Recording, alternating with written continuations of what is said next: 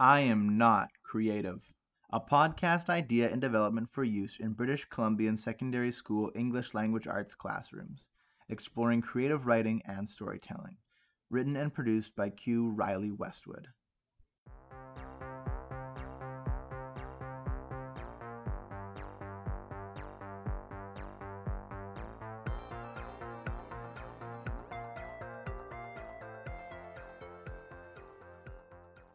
This sample episode acts as proof of concept for a collaborative podcast featuring originally written and produced creative writing. Episode 0 Microfiction Pigs by Q. Riley Westwood.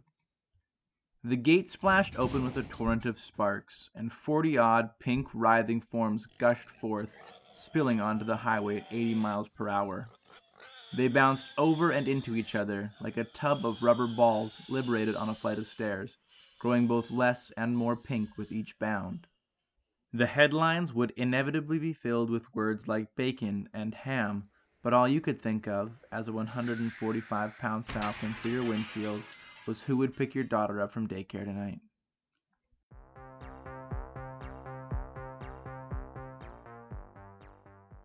I Am Not Creative will also feature a brief interview with the author detailing the creative process. About the writing. Riley, please tell me a little bit about the inspiration for this microfiction. In my teaching writing class, we were challenged with writing a microfiction of 100 words or less, and so I began to rack my brain for half-baked ideas that I had had in the past and had yet to refine. I settled on a pretty rough idea that I had never even attempted to put down on paper, that originally took the perspective of a pig loose on a highway, with cars and traffic hurtling by at 100 miles per hour. The idea was, what's the worst possible situation you could put a pig in? I have nothing against pigs, and I would never consider abusing an animal, but there was just something about that sheer terror, that pure emotion that I thought could only be anthropomorphized in the form of a pig on a highway.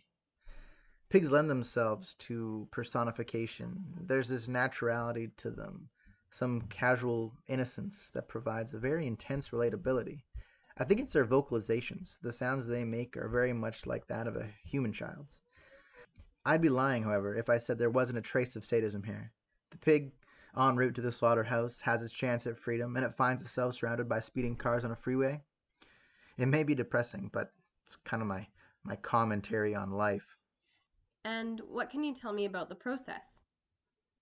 Like I said before, the original idea was from the perspective of the pig, but I got held up when I wanted to drop the bomb or twist the dagger, you know? That line at the end about who would pick your daughter up from daycare?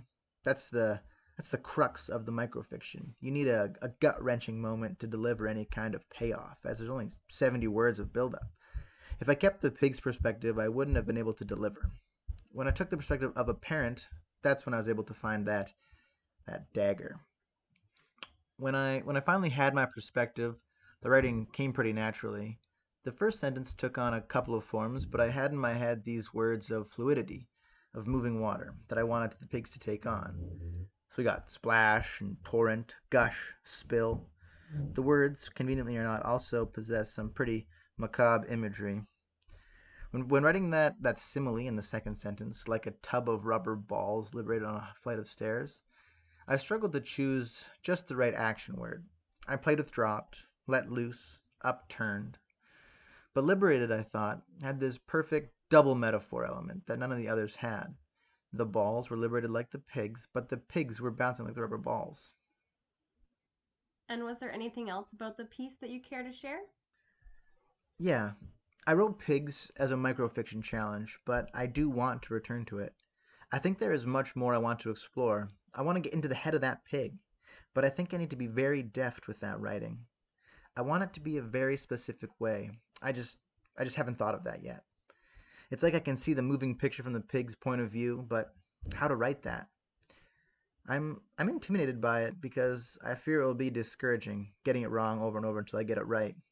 But I guess that's the beauty of creative writing. Thank you so much for sharing with us today. Of course, it's my pleasure.